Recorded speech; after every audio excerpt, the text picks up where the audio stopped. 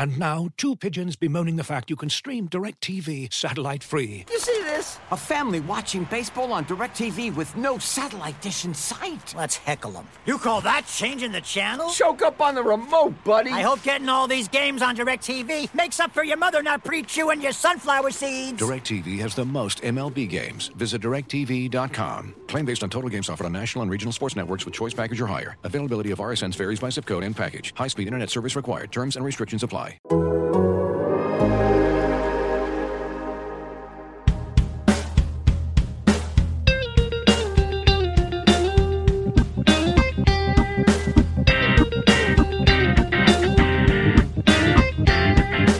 Welcome to Rates and Barrels. It is Friday, December 3rd. Derek Van Riper, Eno Saris, and look who it is. It's Britt Giroli back with us after some much-deserved time off. Britt, thank you for taking time off because temporarily baseball pretended like it wasn't going to have a lockout, and then a bunch of really cool things happened. So we had a lot to talk about all week long. So I'm going to give you full credit for that flurry of activity that no one expected to see prior to the expiration of the CBA. Yeah, naturally, I spent 4 days in Carlsbad at the GM meetings and really had my finger on the pulse because I kept telling people, God, it's going to be a really slow month until they figure out the CBA.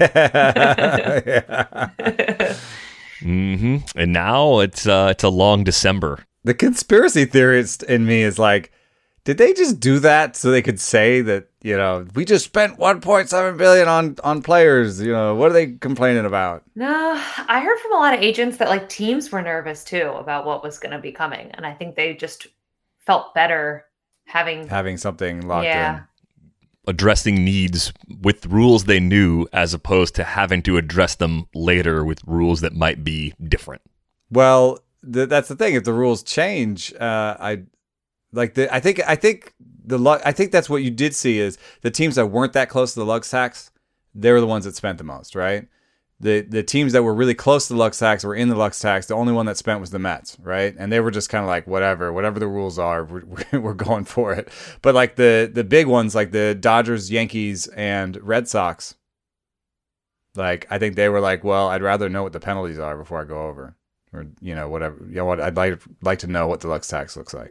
Yeah, the penalty's the same. Are they worse? Is the threshold going up? Is the threshold going away? Well, you know, what's going to happen? I think the threshold going away, that's a pipe dream. That's not happening. So I'm not going to delete that out, but I'm going to say that's probably not going to happen. Yeah. There were more moves, though. We recorded on Wednesday, and I think on the episode we said, well, it'd be pretty hard to get a physical done between now and 11:59 Eastern or 12:01, or I forget what the final cutoff was, but it's not going to work. Nothing else is going to happen. And we actually had one more big signing. Well, two if you're Eno. We had a trade. We had some relievers on the move. We had a player come back from overseas and sign a multi-year deal. Two if you're Eno. You're just going to let that slide. While you were gone, Britt, I must have mentioned Rich Hill's name about 18 times. Oh, so this was a blockbuster move. This is a huge move for me. Huge. I put Rich Hill on every team that needed a starter. To be fair, he's a great veteran, like guy to plug in. I mean, what is like $5 million again? Yeah, it's it's no big deal for a team that can afford it, and he'd probably give him 100 good innings or maybe 140. Yeah, none of that was really the problem with the conversation. It was the Jays should add Kyle Seager, and then he's like the hitting version of Rich Hill. That was the moment we jumped the shark with the Rich Hill mentions. Yeah. Wow. But he's not old enough to be Rich Hill anyway. Well, I was listening to Max Scherzer talk about how the Dodgers ruined him because they tried to keep his pitch count in check down the stretch, and he thinks that lowered his work capacity, and that in turn is why he didn't have the work capacity in the playoffs to do what he did in 19. But the numbers didn't really line up on that. Numbers really line up on that. No, but he had like one less pitch per start with the Dodgers than with the Nationals. Yeah, the work capacity argument is also interesting because, I mean, he's older. What people don't remember is 2019 was 2 years ago. So he's older than he was then. I know. No, and you never want to say that to a player. Not him my either. God. He's absolutely terrifying. To say that too. I've said it to some that are legitimately old, like where they're like near the end of their career old, and they've dropped the F-bomb back at me. Yeah, I think my first or second day on the Nats beat in 19, Jamal Collier, who now works at ESPN, does basketball, asked Scherzer about getting older, and we were in a big scrum, 20 people And or everyone's so. like, Scherzer just stopped, stared at him for like 10 seconds. And, he's got the 2 different color eyes. He's terrifying. my God. Just stared at him and was like, next question. I was like, okay, I'm never asking that guy about his age again. Lovely. Never. Yeah, that's not something they want to talk about. So Rich Hill goes back to a familiar place. This is a Boston rotation that I think deserves an incomplete grade. They had 2 pitchers. It was Hill and Michael Wacha, who we talked about earlier this week. They have the health grade D-, health grade F probably on this rotation. I like Nathan Eovaldi. I think he's probably underrated in terms of what he does on a per inning basis. Had issues. But you've got Sale, who wasn't quite himself coming back. You've got Hill. You've got Wacha. You've got James Paxton, who they added also for depth for the future, right? Like if there's something below an F, Paxton gets it. They're leaning into risk, but with that, if you find a way to keep pitchers healthy, or if you have enough of these guys and you can lean on depth when you're missing a couple of them, okay, that can work. It's not stable, but it can work. I think there's some brilliance to it. It's kind of what like the Dodgers have done to an extent, and even the Giants. The IL is the option for an older player. You know what I mean? The IL is like the secret option where you can be like, oh, he's not pitching that well. Oh, his arm hurts. Yeah. Well, right. yes. His old hurts. And let's see if we can get him right. And if we can't, he'll just be on the IL, or we'll release him eventually, or someone else will get hurt and then we'll bring him back. I think the IL is like basically a way to manipulate the roster. Absolutely. That's why these older guys. It was such a big deal like 2 years ago when they changed it from 15 days, remember? Because 15 days is 3 starts. So you really kind of had to be hurt. It was a lot harder to phantom DL guys rather than just kind of giving them a little time off. So yeah, now it's 10. You could even miss just 1 start if you kind of time it right. Right. So I don't think it's ever going to go back to the longer one, but it certainly has really, as soon as they did it, people were like, teams are going to mess with this. And sure enough, I think there was a record, and there's been a record every year since for IL stints. And, it makes injury analysis hard too, because you're like, oh, people are being injured at a higher rate, and you're just like, are they though? It's kind of hard to tell. But I did talk to a veteran pitcher who said that like literally the team came to him and said, we want to put you on the IL, or we're going to release you. And he actually pitched like 2 more seasons after that. So, like it wasn't like he was super done, but like, that's a thing that happens in baseball. Yeah. Yes. Yeah. So the big thing that happened on Wednesday, go ahead, Britt. No, but I was going to get back to the signings and the fact that I also thought, again, stay hot, that once we got to Wednesday, that there wasn't going to be any more movement, and there was a ton. But this one surprised me. Like Marcus Stroman to the Cubs at last minute, though there were later deals than this on Wednesday, and it was a 3-year deal for $71 million was what I saw. I couldn't believe that, because I thought with Ray and Gausman, we compared those 3 guys a lot on this show. With those guys each getting 5 years, I assumed Stroman would also get 5 years. And I also didn't expect the Cubs to spend right now, even though the Cubs can spend anytime they want. They're one of the cornerstone franchises. They've got bottomless pockets. There's no issue with spending. It's kind of a question of, well, how good do you think you're going to be, and when do you want to add players, and when do you want to just, take extra profit? Like, that's the question they're asking themselves all the time. But Stroman is another play in stuff without velocity. And I don't care if he blocks me on Twitter. I don't follow a lot of players anyway. I don't spend a lot of time on Twitter. This is actually a pretty good signing, but it's interesting to me that it fits in so much with the things they've tried to do in past years, albeit while spending less money, right? Stroman, Hendricks, Adbert Alzolay, probably their big 3. They added Wade Miley previously for some depth. Alec Mills is still there. They're probably not done too. It's starting to shape up to be a rotation that can at least give you the innings you need. I would say they're probably adding 1 more, likely from the bargain corner, even though that pool is starting to dry up pretty fast. There's no Rich Hill anymore. Yeah, well, you can't go everywhere. You can't have 30 Rich Hills. I know, have like a body count counter, except it's like the Rich Hill comment counter. If I had more graphic tools at my disposal, I'd have that running. Yeah. Yeah, I mean, I think when you look at Stroman, and you look at a deal like that, I think the Cubs were more comfortable doing the like higher AAV and less years, because you look at the 5-year deals and you look at a team like the Cubs who say they're competing now, but could very easily, and we've seen this kind of pivot. Maybe Stroman pitches all 3 years here, maybe he doesn't. But I think that even. Right. I think when you look at what Jed Hoyer's trying to accomplish, they don't want to go through this like long, arduous rebuild. They want to compete now, but they also don't want to saddle themselves with the contracts and some of the mistakes that they made in the past. So I think this makes a lot of sense. I don't follow Marcus Stroman either, but he gets retweeted into my timeline all the time. And did he really drive to Chicago to like hopped in his car as soon as it was done to get a physical? Did you guys read that? I think I think that was what's behind the flurry, because I did reach out to some people on teams and be like, what's going on? Like, how are these still happening? And they were saying, I think that we didn't know about some physicals. So some people had the physicals done before we even heard about the deal. And that's probably some of the smaller deals, like some of the reliever deals, like Mark Melancon signed on Wednesday, right? Corey Knebel, yeah. Corey Knebel. You get the medicals done first. They probably got were doing the physical when we heard about it. Like they got further along. Stroman had to goose this and make sure that it got done before it went down. But I like that deal better than Robbie Ray and Kevin Gausman, honestly. Yeah. I know that he doesn't have the strikeout rate, but he has that great ground ball rate. I think he can have more strikeouts. I think he could add more sliders and cutters and take a few sinkers out. I like his wide arsenal. I like his ground ball rate. I like his athleticism, his defense. Like, I like the shorter deal. Like, I like that deal better. Yeah, there's just a lot more flexibility for the team on a 3-year deal than a 5-year deal, even if you're paying the extra AAV. Because like Britt suggested, I think you can more easily flip him if things aren't going the way you want at any point.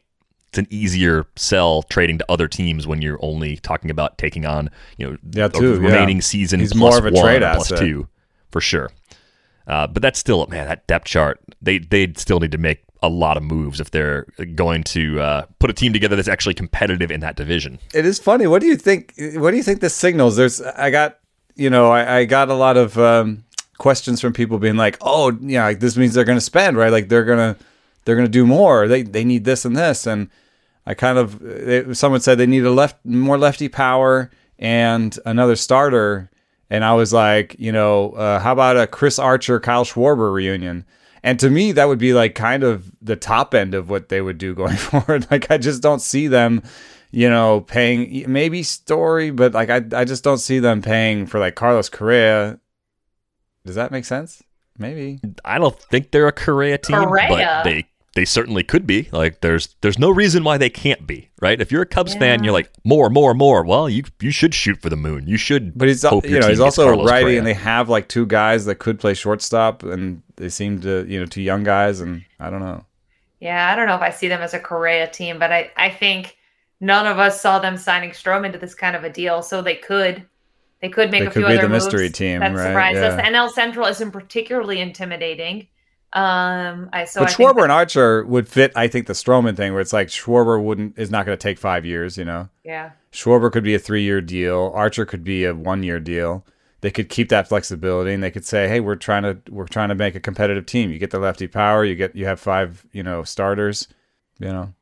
It's weird. They had a couple of lefties. Anthony Rizzo could bring him back if you wanted to. Like, I don't know. I didn't see this coming because I just didn't think they were spending now. I thought they were going to spend a year or 2 from now and kind of do the big market, turn the roster over a bunch of times, and then add later. But as we've said, like, Stroman's not available next winter, so if you want him for 2023 and 2024, you also have to have him for 2022. So maybe that's part of the thinking here as well. I think the interesting thing about these deals, as we look at starting pitchers, I mean, Rich Hill shouldn't have been first in the rundown, but he had to be because this is the show that we put together. Is you have this choice with your 1-year pitchers between guys like Hill, who have more injury concerns or they're older and you're worried about the volume of innings, versus guys like Dylan Bundy, who ended up with the Twins on a 1-year deal, who have like a massive skills problem that needs to be fixed and maybe needs to tinker with mechanics or go through some sort of major overhaul to get back to previous levels. And Bundy showed a ceiling that I didn't think he had anymore prior to his 2021 collapse. He ends up in Minnesota on a 1-year deal.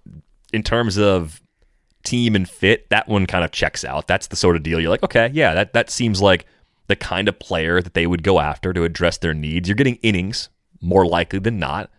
But how good are those innings going to be? Britt, you've seen a lot of Dylan Bundy over the years, and now we've seen this Jekyll and Hyde routine over the last 2 seasons. Do you think the Twins can ultimately get him back to at least being kind of a mid-rotation, above-average Major League starter again? Yeah, it's fascinating to me to watch the different trajectory of Kevin Gausman and Dylan Bundy, because those were the 2 guys that were supposed to be the hope for Baltimore to turn it around before this current rebuild. And I think with Bundy, it's still in there. Like, this was a guy who was run up the flagpole very early. You do wonder how much, like, his work conditions, like, he was throwing at crazy distances. He was doing crazy workout regimens. The Orioles were always concerned about that. You do wonder how much that and all the early injuries he had kind of just put his career on hold, because it seemed like you're just always waiting, similar to Hunter Harvey, who the Giants just picked up because the Orioles put him on waivers. You're always waiting for him to get healthy and to kind of be that guy. I do think that the Twins are well known for being a good organization, an organization that could develop and find some of these weaknesses and make them better. I think the Kevin Gausman deal, I know we talked about earlier, you're giving 9 figures to a guy in Toronto now who had struggled mightily in the American League East based off of pretty much one good year. I think that deal is much more of a gamble than people realize it is. We talked about Stroman. At least Stroman has, the durability. He always took the ball for the Mets. I think when you look at, risk reward here, I think that Kevin Gausman might have a higher ceiling at this point in his career, but Marcus Stroman to me would be a more dependable guy. And I'm surprised that Toronto decided that they were going to go all in on 5 years of Kevin Gausman. But back to Bundy, I do think he could be an interesting comeback story somewhat. I do also think that this could be the end of the road if he doesn't turn it around here. You wonder, does he just become a has-been, another well-named bust to kind of add to the pile? Bullpen or something. Yeah. Yeah. I mean, it's just, it's sad because, everything is there. The talent is there. The work ethic is there. This is a guy who eats, sleeps, breathes baseball. And he just hasn't been able to put it together. Though, to be fair, he just came from a place in Anaheim where the pitching was atrocious. They lost Mickey Callaway, was their pitching coach. There was a lot of transitions that were happening there. And I think that certainly didn't help. So I hope that he can find it in Minnesota. I really do. Yeah, I think the quick question, I'll throw the follow-up in Eno's direction, is that we saw the home run rate drastically improve in the shortened season for Dylan Bundy, and that was never good during his time in Baltimore. And obviously a significant part of that is the park, Camden Yards, boosts homers, but it snapped all the way back to those Camden sort of numbers in 2021. So is that just part of the profile? Because we did see some walk rate improvement in the shortened season from Bundy as well. We've always said you can get away with one of those skills flaws. You can't be a little worse than average with walks and a lot worse than average with homers. It will come back to bite you, and it certainly did in a big way, which Bundy was also dealing with a shoulder injury in 2021 as well. So maybe that was part of why the skills went the wrong way too. Yeah, I mean, it was some of the worst velo of his career last year, especially near the end of the season. He was struggling to crack 90 on the fastball. So I think some injury was part of it. I think that, in a short sample, the most noisy thing out there is your home run rate. It's the thing that we know the least, it's the thing that needs the highest sample to tell us what we need to know. But then you're also seeing just some drop off in the ride on his fastball, and everything was sinking more. Which I wouldn't be surprised here checking his vertical release point. There was some movement in his vertical release point as it's come down off a peak in 2019. So I think he was a little bit hurt. I think he was dealing with something. He's had that long injury history. The velo is dropping. I would say that they hope he can get healthy. But I think in general, there's this a little bit of a struggle in front offices between innings and floor and upside. And, Britt was speaking to this a little bit when she was talking about how much of a gamble Gausman is, how much a gamble Ray is, how Stroman has the higher floor. But that goes on all the way down your rotation. And I was talking to one team official that was like, I don't really care about floor because I feel like my young guys can bring me floor. And so all I want to do is chase upside on the market. I want to buy free agents that I think represent upside. So they were much more interested in somebody like Carlos Rodon than they would be in like Tyler Anderson. When you're talking about sort of a 3 or 4 in terms of, I'd rather give Rodon 2 and 20, 2 and 40, 220, I would rather give Rodon 2 and 40 than give Tyler Anderson 3 and 40. Interesting. Yeah. I mean, I could imagine that's where you can get that surplus value. Not only do you get the performance if it works out and your team is good, but then you also have a better trade chip if it doesn't work out. Whereas if you go for floor and you're just trading innings, you're going to get something back for that player. Everyone needs innings for the most part as you move through a season. You're not getting impact prospects back. Yeah, the Pirates didn't get much for Tyler Anderson. And then on top of that, what we were talking about just earlier about the IL being like the option for an older player, right? Like with Rodon, he's either good or he's hurt, right? So that's kind of easy to deal with because the IL is unlimited, right? But with Tyler Anderson, he might just be okay. And then your young guys, you're like, wow, Colby Allard really took a step forward this year. What do I do with Tyler Anderson now? Yeah. Do I just release him like 1 year into this 3-year deal? Or I can't, like in the bullpen, he's not going to be that much value to me. And it would be kind of weird to just put him on the IL when he's kind of been, healthy. Yeah. That's true. Those are good points. Did you guys see? So we talked about how fast all these deals came together. Justin Verlander is still not done. So now he's in limbo, even though that was agreed upon pretty early. I want to say, weeks ago? 2 weeks ago? This is the team that didn't draft Brady Aiken, right? So I bet you they're disputing something in his physical. Yeah.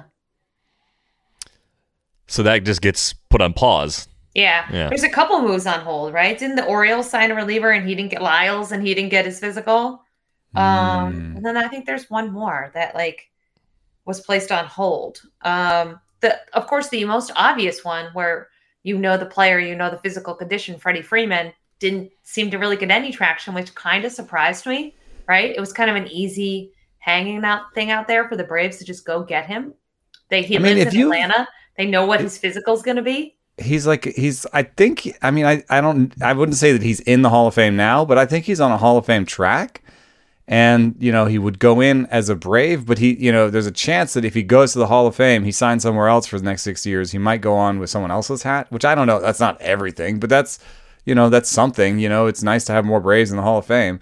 And then on top of that, the ass sounds like 6'180". That's not, yeah, you'd probably rather have 5 and 150 or something and try to keep it, not pay that last year. But when you have Acuna and Albies on these really small deals, it might be okay to have one guy who's a little bit overpaid near the end of his career, Yeah. Also, when you have a guy who won a World Series for you, fans are never going to be like, oh, why did we sign Freddie Freeman? You know what I mean? Right. He's built up that goodwill. Even if he's like Albert Pujols at the end, right? They'll be like, he still gave us that ring. Yeah. Yeah, because if you signed him from some other organization and then he was that player at the end of his career, there'd be a lot more resentment there. Yeah, like Freddie Freeman in year 6 on the Cardinals or on the Dodgers, and he hasn't done anything for the Dodgers. Everyone's yelling at him. Yeah. And Freeman, we say this a lot, he should age about as gracefully as any hitter, right? He doesn't strike out a lot. He doesn't reach. He walks a ton, still has good power, but he is 32.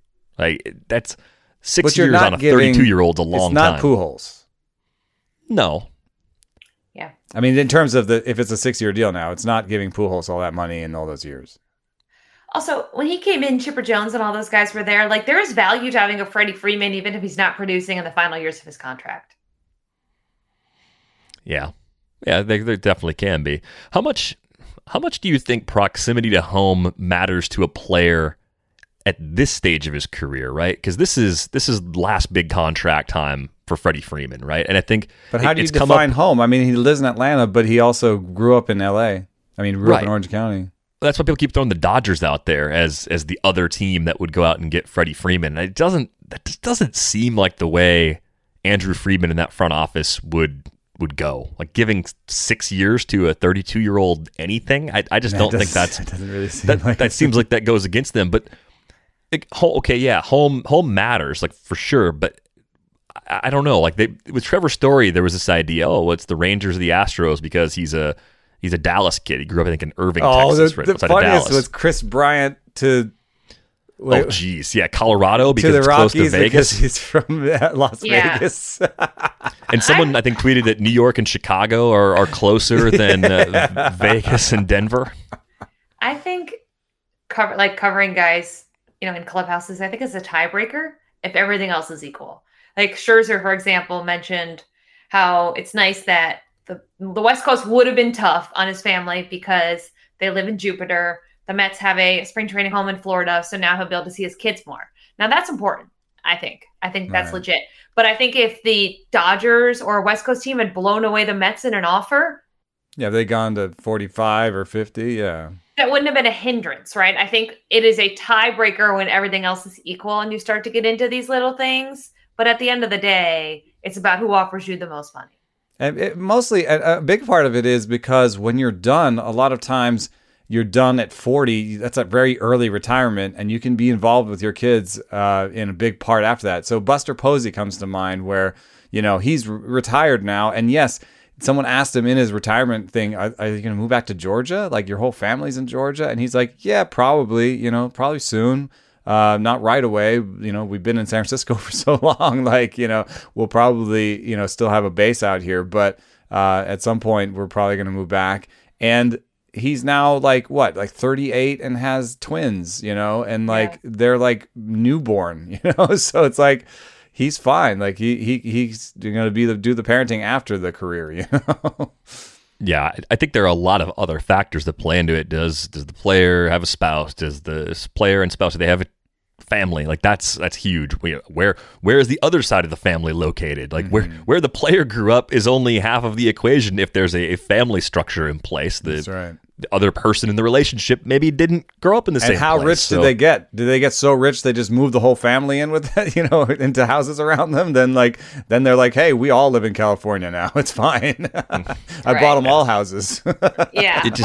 People love to speculate though, based on where these guys are from, where they're going to go. I just think it's such a minute, again, it's a tiebreaker. It's such a minute thing. These guys are making enough money to have nannies and have help. Their wives usually don't work. It's just a different scenario than the rest of us would think about weighing for jobs. And even then, if we were making this kind of money, I want to be close to family because I don't make that kind of money, and they want them around to take care of my kids so I can go out to eat. But these people have people on staff. Yeah, I think that the two things I've talked a little bit to players about this, but I'm also just trying to be I'm trying to put myself in their heads. I think the two things that would matter with this, the deal, and I think the second place thing would be how good is the team. Yeah, I think people care. I have talked to one that is approaching free agency who's like, yeah, I care. I would rather be on a good team. It's probably a little more fun. Probably gives your work a little more meaning to play for a good team than to play for a team that's a consistent bottom feeder. Yeah, then the other thing is how much is money. There's some balance there. I think number one is money. very, very, very. But I think there's 1A would be how good is the team. Well, the reason for 1A, though, is if you join the Dodgers, you're almost guaranteed a playoff share every year. No, that's more money. That's a significant bump, too. So it always kind of factors back. It always kind of factors back to money, right? You're on a good team. It's a lot easier to have multiple all-stars on a good team. A lot of guys, most guys have all-stars is money, too. All-star bonuses. So that all factors in. Winning pays. So, yeah, I believe that, too. Looking for an assist with your credit card, but can't get a hold of anyone? Luckily, with 24/7 U.S.-based live customer service from Discover, everyone has the option to talk to a real person anytime, day or night. Yep, you heard that right. you can talk to a real human in customer service at any time. Sounds like a real game changer if you ask us. Make the right call and get the service you deserve with Discover. Limitations apply. See terms at discover.com/creditcard. Looking for an assist with your credit card but can't get a hold of anyone? Luckily, with 24/7 US-based live customer service from Discover, everyone has the option to talk to a real person anytime, day or night. Yep, you heard that right. You can talk to a real human in customer service anytime. Sounds like a real game changer if you ask us. Make the right call and get the service you deserve with Discover. Limitations apply. See terms at discover.com/creditcard. Let's talk about some relievers that have been on the move recently. Mark Melancon to Arizona. As I tweeted, you could have given me 24 guesses as to which team would sign Mark Melancon, and they would not have been in my top 24. It's a 2-year deal for Melancon. Yeah, it could be a trade him this summer sort of thing. The good news from a fantasy perspective, they don't have anyone pushing him for saves, and it's hard to find people with individual holds on closer roles. I would say Mark Melancon has that in Arizona, so we're excited from that perspective. Arizona is one of those teams. We didn't talk a lot about them this season because it was a disaster year for them on so many levels. It wasn't supposed to be, right? It looked like they could have been a mid-pack NL West team that maybe they would have finished 500 if things went well for them this year. That was sort of the rosy outlook for them. Instead, they had that dreadful stretch that I can't remember how bad it was, but it was truly awful that just sank their entire season.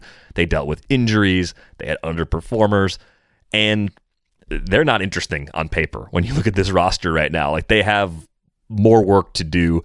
Signing a reliever first is just straight up weird.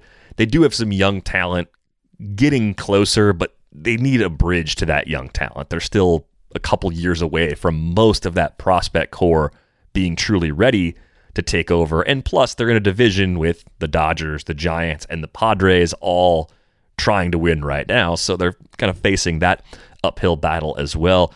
Is there any logical other move that you see with Arizona? Because Melancon wasn't logical at all. And I feel like if you're doing that, you're probably doing something else somewhere on this roster. Yeah, I'm with you. Arizona just kind of gets the shaft because they're not so bad like the Orioles, where we talk about, oh my God, they're so bad, they're going nowhere, right? But they also haven't been interesting or really relevant in a while.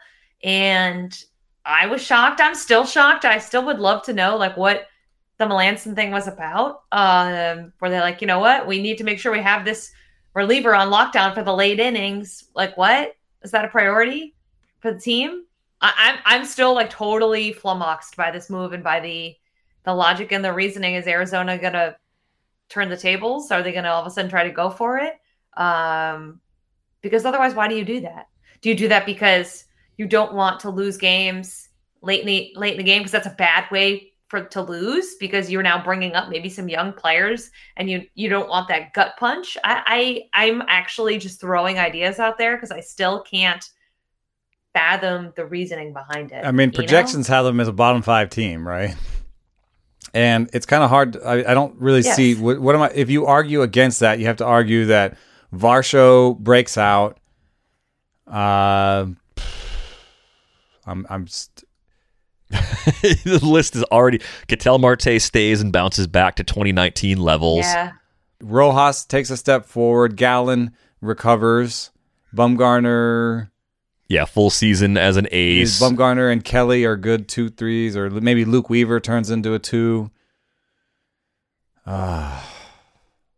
It's a lot of wish casting. And then looking on the free agent market, I'm just assuming they're not like a Correa team. I would look for like younger guys on the free agent market that maybe had some upside, and so that would be like a Clint Frazier type, right? But gone. And then if you're looking for anybody under 30 that, it could turn into something like Albert Almora, what are we even talking about here? Like, who? That should be the title of this segment. What are we even talking about here? Yeah, but or they go the old but cheap and try to do like Kyle Seager at third and make Rojas a floating guy. And then their infield is Seager, Ahmed, Marte, Walker. I don't know. I just don't. I don't know. Maybe they just think that that something that Melancon is very. Yeah, I think he's proven that he's very solid and capable, and so maybe they think that he becomes a trade asset. Is this like an agent favor? Those happen sometimes. I'm not sure. I can't explain it. Trying to set up a future deal with someone else by doing this now, I guess that's a possibility. But yeah, one playoff appearance in the last 10 seasons for Arizona. It doesn't look like that's going to change in 2022. Just didn't make any sense at all. Corey Knebel to Philly made a lot of sense because the Phillies have had some ongoing bullpen issues, and Knebel, when he's healthy, is very good. Corey Knebel, I think, can be a top 10 reliever with health. I think he's shown that sort of ceiling before, so I like this fit in terms of skills and team, and it's a 1-year, $10 million deal, so it's not...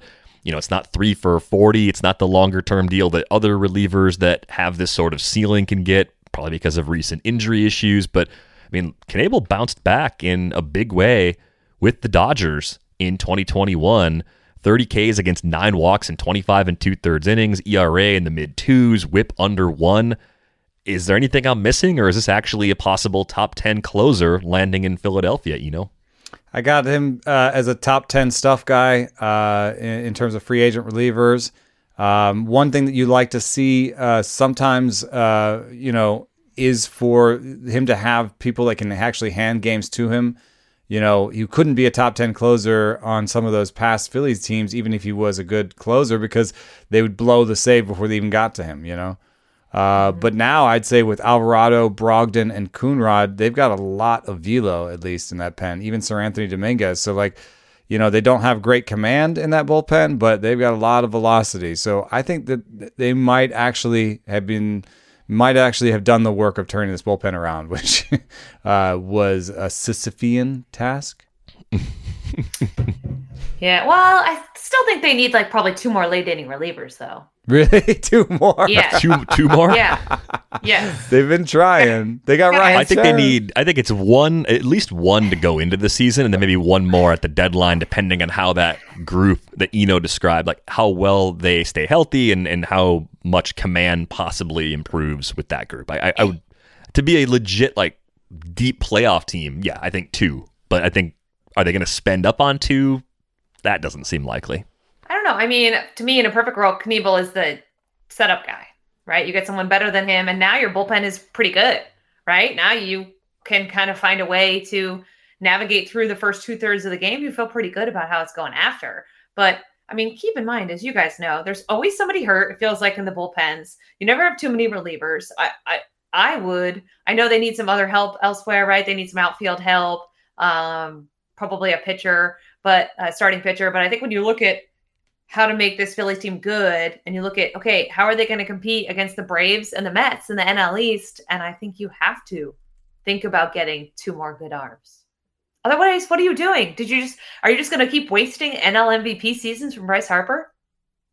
But my only problem is that at this point, I think the bullpen looks like in better shape than their outfield, other than Harper. They've got right now at the top of their depth charts Matt Moniak and Adam Hazley, and I don't even know if Hazley is wasn't he he came back from that? Didn't he leave the team? What? Yeah, he was away for a little while. Matt Vierling also in the mix. They have to add an outfielder. Yeah, probably 2. A starter and a 4th outfielder that they can trust to play a lot more. I could see Schwarber and then just pushing all the young guys to center and being between Moniak, Hazley, maybe Kingery, maybe Vierling, we'll just put the young guys in center and we'll go Schwarber, Harper on the corners. They could buy 1 more reliever. I don't know, what do they have in their system? Do you guys? Do they have someone outfield? Do they have someone who can graduate to any of these? I think Vierling is the guy that they can maybe hope. He's 25. I don't think he really wants to play. They want him in center, but that would be the awkwardness about getting Schwarber, is that the Vierling wouldn't be that great in center, and so you'd be making him a 4th outfielder. But Vierling was really good when he debuted, although he didn't have great barrel rates. So I don't know.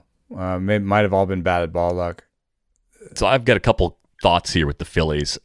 If you're going to add another impact reliever, it's probably via trade. I think I've seen the Phillies linked to the Josh Hader rumors over the years. I've seen them linked more recently to Craig Kimbrell.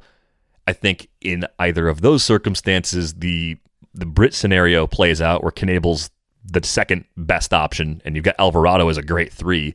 That's a really nice trio at the back. If it ends up being Alvarado, Knebel, and I think Kimbrel's a lot more likely based on the White Sox desire to move him and what it's going to take prospect-wise, what the Phillies have. So that's $16 million. It's another big lift that way, which means they're probably going cheaper than to fill the outfield problem. And then I think the other question, though, that I have, the first thing I said was just speculation, so just cast that aside. Just seems like a thing that could happen that way. How much do you trust the rotation? Wheeler, Nola, great 1-2. Ranger Suarez, I think, is a pretty polarizing player from a fantasy perspective for me because we didn't see it for very long. He was fantastic in every role he was asked to hold. When you start drilling into the underlying numbers, I don't come away with an expectation that he's somehow like this breakout guy that's going to keep a low 3s ERA and a great whip and a strikeout per inning over a full season as a starter. I don't see that coming from him. Maybe other people do. Like I think they need like even more than they need extra relievers. Like great if you go get Kimbrel, that makes you better. If they could find one more starter and just leave the bullpen as is, I think that's a more impactful move if they can't do both. Yeah. I think I've always said that they feel a little bit stuck because, if they did add Kimbrel, they'd be at, $200 million or really close. And so then it would just be, hey, the rest of you figure it out. And that would be a little bit weird in that outfield. So, but I guess I see enough in the bullpen where I'd say, hey, go spend that money somewhere else. But yeah, and then coming up, there's some guys like Bryson Stott as a shortstop that's kind of fun. 24, left-handed, kind of killed it in the Arizona Fall League. He could be close. Did some time in AAA last year, but I think that's just. What do we do after Didi Gregorius? Because Didi Gregorius is pretty old to be a shortstop. Could you make Didi like a utility guy around the infield and just play Stott more? Oh, sure. I think you'd be happy if Stott was ready. Dependent on Bohm. I mean, too. then you could try Stott in center, but I think that would be not taking the most advantage of his capabilities. And then you'd still have to need a shortstop after Didi, right? So. Maybe Moniak can handle it. He has an interesting kind of a wild story where he was he's a 1-1 guy. He's the first pick overall in the draft, and then seemed like he was a total bust in the minor leagues, to be frank. And now has had a couple years in the minor leagues where he's looked a little better, but still projects to be below average. Kind of near replacement. So. But then if you look at that's where center field trade might, if I was going to use trade assets, I think I might use it in center field. Unless I'd heard something from Adam Hazley that's like he's coming back and he can be our guy. The free agency is a really bad place to look for a center fielder. I mean, you don't want to sign 38-year-old Brett Gardner. Kevin Pillar is not really a center fielder anymore. And then the next best center fielder is Odubel Herrera. Could they? I mean, they could go out and maybe make a deal for Kevin Kiermaier and find a way to send some money back, or balance it out that way, and just play the defensive route. That could certainly happen. Ooh, the blockbuster. That's what everybody wants, but it's Cedric kind of. Mullins. I think that's we keep circling that name, but I can't imagine the Orioles trading him away. But. Boom, plus other stuff. No, because he's just. Yeah, I mean, do I think he's going to be part of the next great Orioles team? No. But it's just not good optics because he's still cheap. He's still youngish. They're going to have Rushman probably come up next year. They've got to pretend they're building towards something. I mean, it's like year 3 of the rebuild or something. Okay, I think it's year 4. That's bad, dude. This is supposed to be when it's coming together, like, hey, we got Rutschman, we got Mullins, we got something. It is year 4. I left in 18, and that was like when they were forced to rebuild. And so 19, I don't 20, think they'll 21. Trade This is year 4. So like somebody, and I didn't get to talk to Michael Elias at the GM meetings, but I'd be curious to know, like, is this the year? This has to be the year you show some win-loss improvement. They did sign Rougned Odor. Not going to light up anything, but you start like rolling up those good starters like DL Hall and Grayson Rodriguez. I think they need to see the major leagues this year. It's such a tough task. It's a big leap already, but then to pitch in such a hitter-friendly park like Camden Yards, I mean, you want to be optimistic, but I think Orioles fans have seen this movie before. This was supposed to be DL Hall, Grayson Rodriguez. This was Kevin Gausman and Dylan Bundy. Before that, this was Chris Tillman, Brian Mattis, Jake Arrieta. That's going way back. That's like the 09 prospect I'm handbook. old, guys. When I took the beat over in 10, that's all you kept hearing about was how these guys were like up and coming, and these young birds were going to get it done with Matt Wieters behind the plate, and it never really panned out. So I hope it's different, but it's just such a tall task.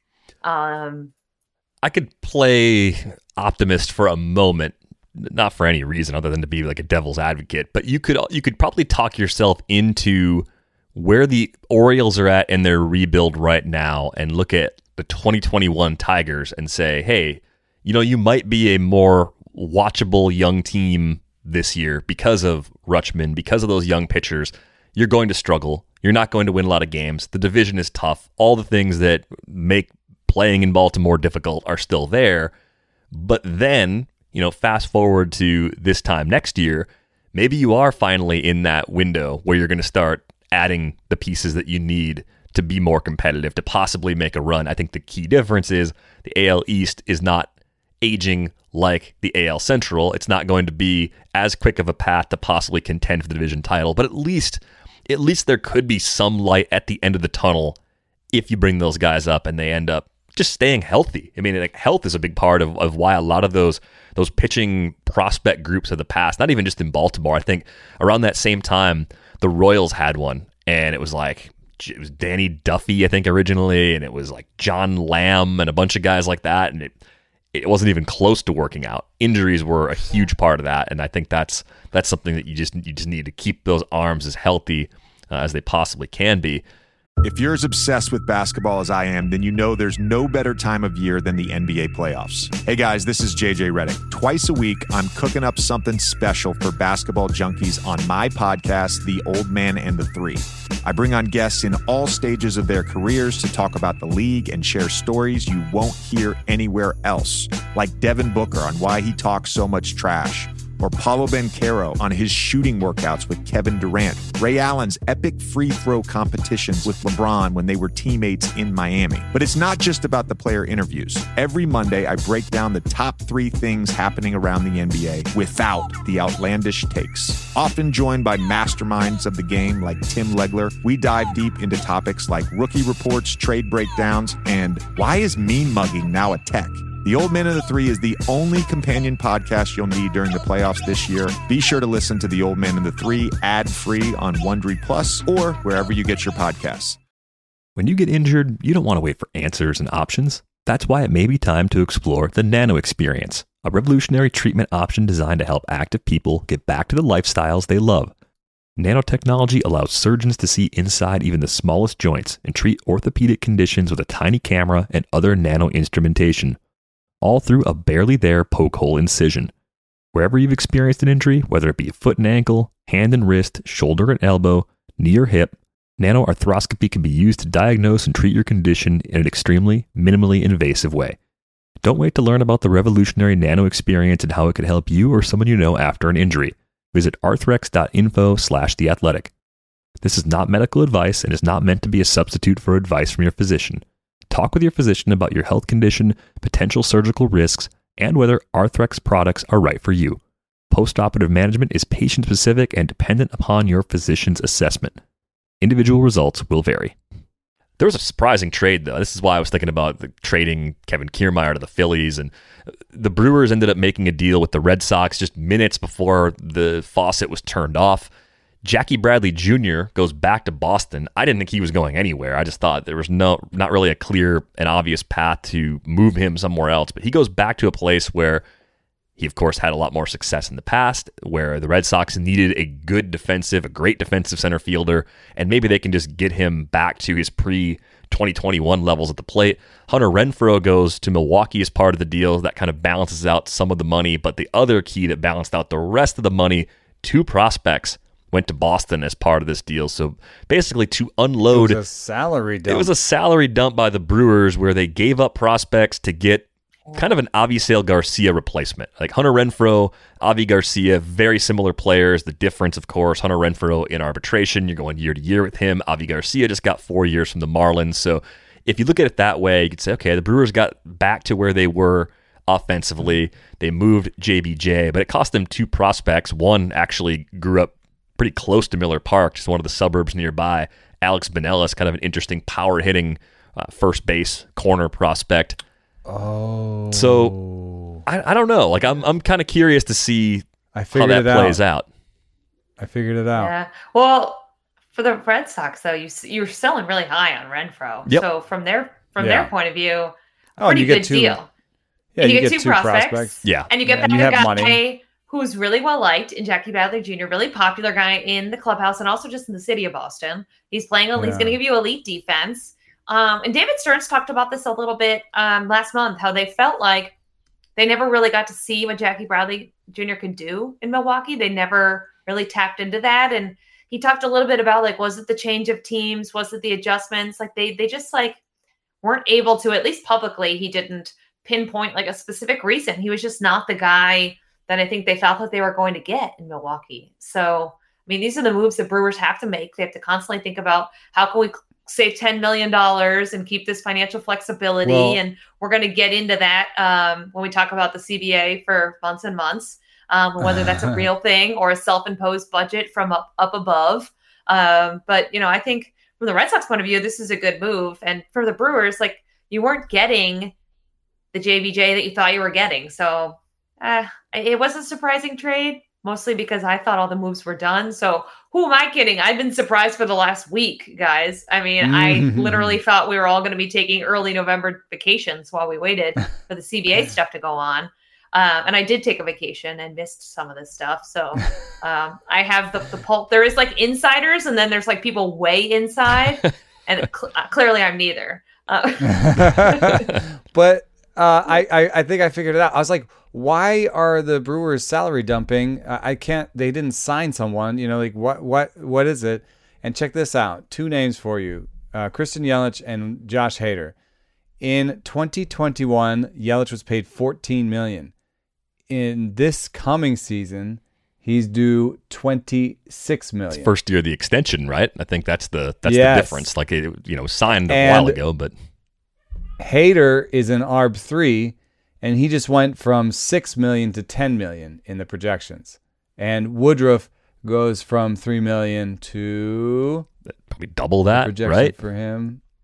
It's gotta be Woodruff $7 million. Yeah, so those 3 players, the estimated payroll right now for the Brewers is $121 million on roster resource, and they've been around $100 million for like 3 straight years.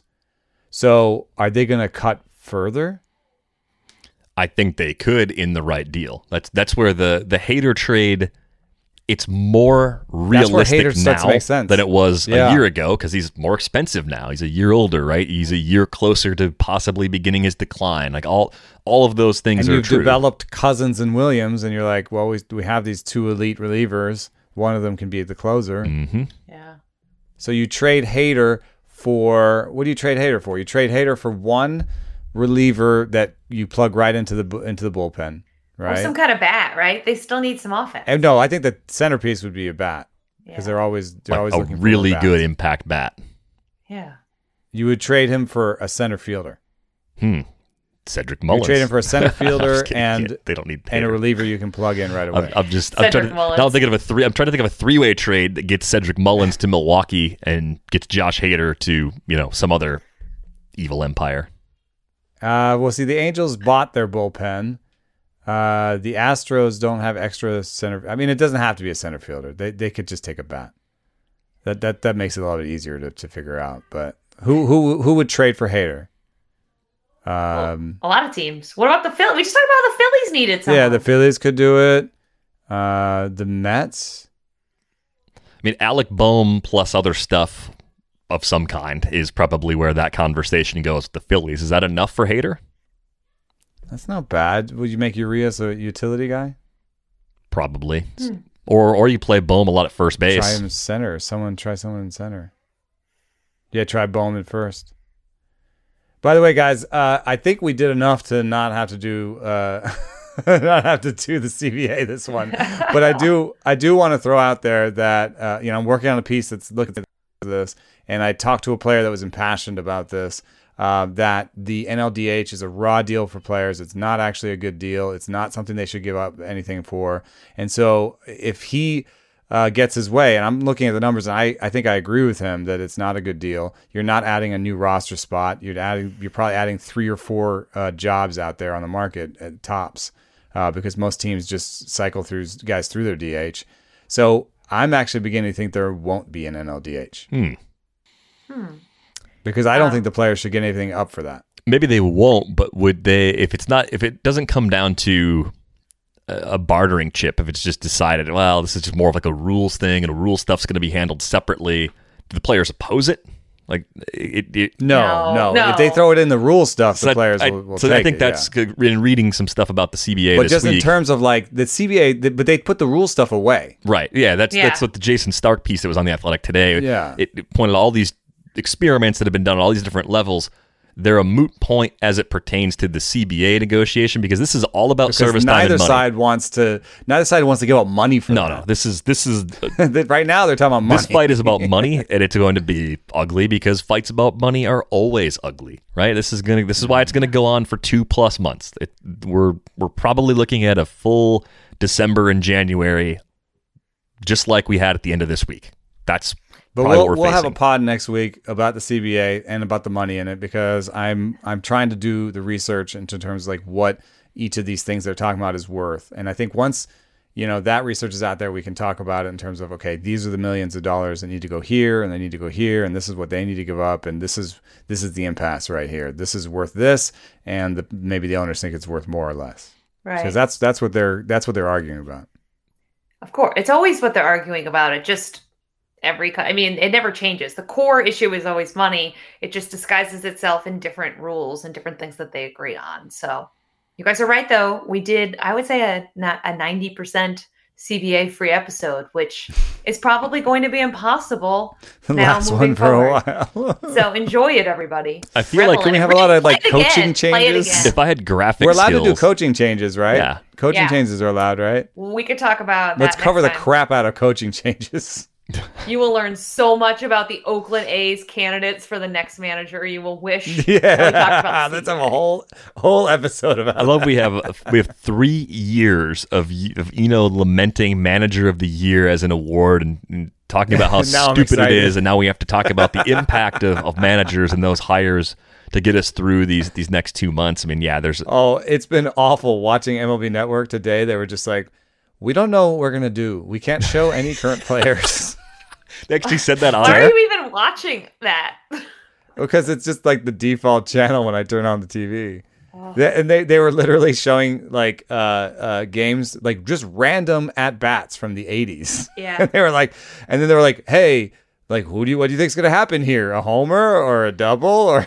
Wow. I mean, that's kind of fun and for Harold a few Reynolds minutes. is like, Harold Reynolds is sitting there going like, I don't think I was in the big leagues for this game. I don't remember this game. What's unfortunate? That's our life. What's unfortunate is like a network that already is not super watched, like MLB Network. When I was at MLB.com, they used to tell us that MLB.com got better traffic. So a network that's already struggling to get any kind of viewership, this is only going to make it worse. And I think we'll delve into that in weeks to come. But a sport that suffered so badly the last time there was a really long lockout, it was strike, obviously, 94, 95. This isn't going to help anything. Not being able to talk about the sport, not having anything else to talk about. It's just really unfortunate. It is bad. I was looking at World Series ratings because of an argument I was having with a friend. And the World Series like used to do really well in the 70s. And I think that doesn't even count because that's just a different world because you had 3 friggin' channels. Yes, before cable. Yeah, they had like one channel had the World Series on, the other one had like the night news on. You're like, okay, I'd rather watch the World Series. You had to make sparks to dial a phone back then. Yeah. But in the modern era, the biggest downturn in viewership was 1995. And we have actually never recovered our World Series ratings to where it was in the early 90s. And that's a little bit complicated because there was also kind of the steroid era explosion, right? And like we had like some really compelling sort of single storylines that were happening in the early 90s. But like you look at it and it's like after 94, we never got back to the same World Series ratings. Yeah, it's I don't think I'll make this prediction. This is my one CBA contribution for the episode. I don't think this lingers into March. And I think the main reason for that, I think the players, as much as I want them to get every single thing they deserve, and they deserve a lot, and the minimum pay for every player, major league players and minor league players, should be the biggest issue of all from just a pure economic standpoint. I think because of the players losing large portions of salary in 2020, they can't afford to not get paid this year. They just can't. Like that, it would have been difficult for a lot of players to like hold the line anyway. But I just think the added pressure of that is part of what's going to, like, once again, push things ultimately more in the favor of owners. Even if the players move the ball a little bit, right? If they get more than they had, if they do better than they have done in the last CBA, which I think they will, I don't think they're going to get everything they want because that seems almost impossible for them. Yeah, I have a couple of thoughts on that. One is I've heard from a couple of places that unions been saving up their licensing money.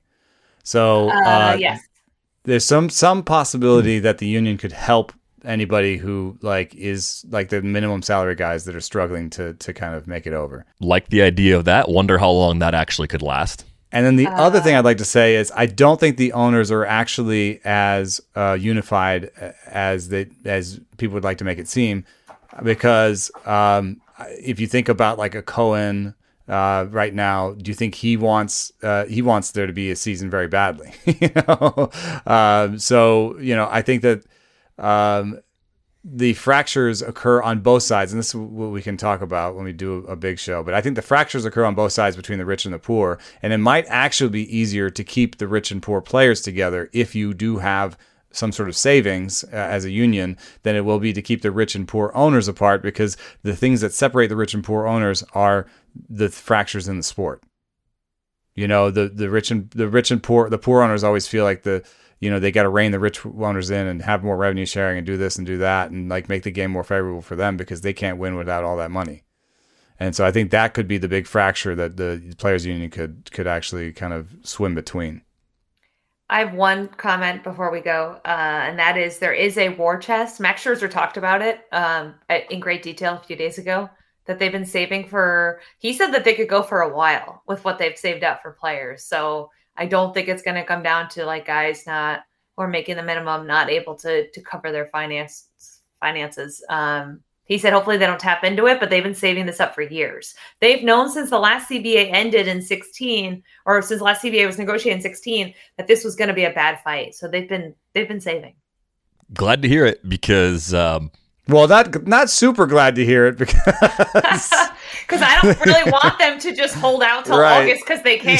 Yeah, right. I understand that impact directly on the three of us is very bad, but in the grand scheme of things, look, labor needs to be compensated. Fight. It makes it a fairer fight too, because of course the owners could hold out longer because they have more money. We all work. People listening to this podcast mostly work. Like, you want to be compensated fairly for the work that you do. Like, okay, so if it takes longer than I think it's going to take because the players planned really well and have a way of keeping their finances afloat into the season, then good for them for planning. Get everything you deserve. That's what I hope happens. If it costs me something as a person who latches onto this game to make a living, well, hey, that's tough despite the fact that there was a ton of big signings, there is a problem. The players' share of the overall pie is lower than it's ever been. And in baseball versus the other sports, there's more dependence on minimum salary players than in any other sport. And the minimum salary players in the NBA are at 3%. We're at like 55%. I kid you not. And 55% of the league is making the minimum, and it hasn't changed much as league revenue has kind of grown through the roof. So that is a problem. When you're using half the league is on minimum salary, and the minimum salary hasn't changed really in 10 years, that's a big problem. Yeah, let's wrap it because we're becoming a CBA pod. That's right. Save it. That's enough. We should have a 5-minute limit on CBA talk on every episode during whatever length of time this runs. 5-minute episodes. We'll do some other random stuff, but get a subscription to The Athletic, 33% off the first year at theathletic.com/ratesandbarrels. All of the stories, all of the coverage of the back and forth and the slinging of the mud. It is covered in great detail. So be sure to check that out on Twitter. You can find Britt at Britt_Giroli. You can find Eno at Eno Saris. You can find me at Derek Van Riper. If you're watching us on YouTube and you're still listening at this very end point of the show, thanks for making it this far. Be sure to barrel up on the like button for this video. We'd greatly appreciate that. That is going to do it for this episode of Rates and Barrels. We are back with you on Monday. Thanks for listening.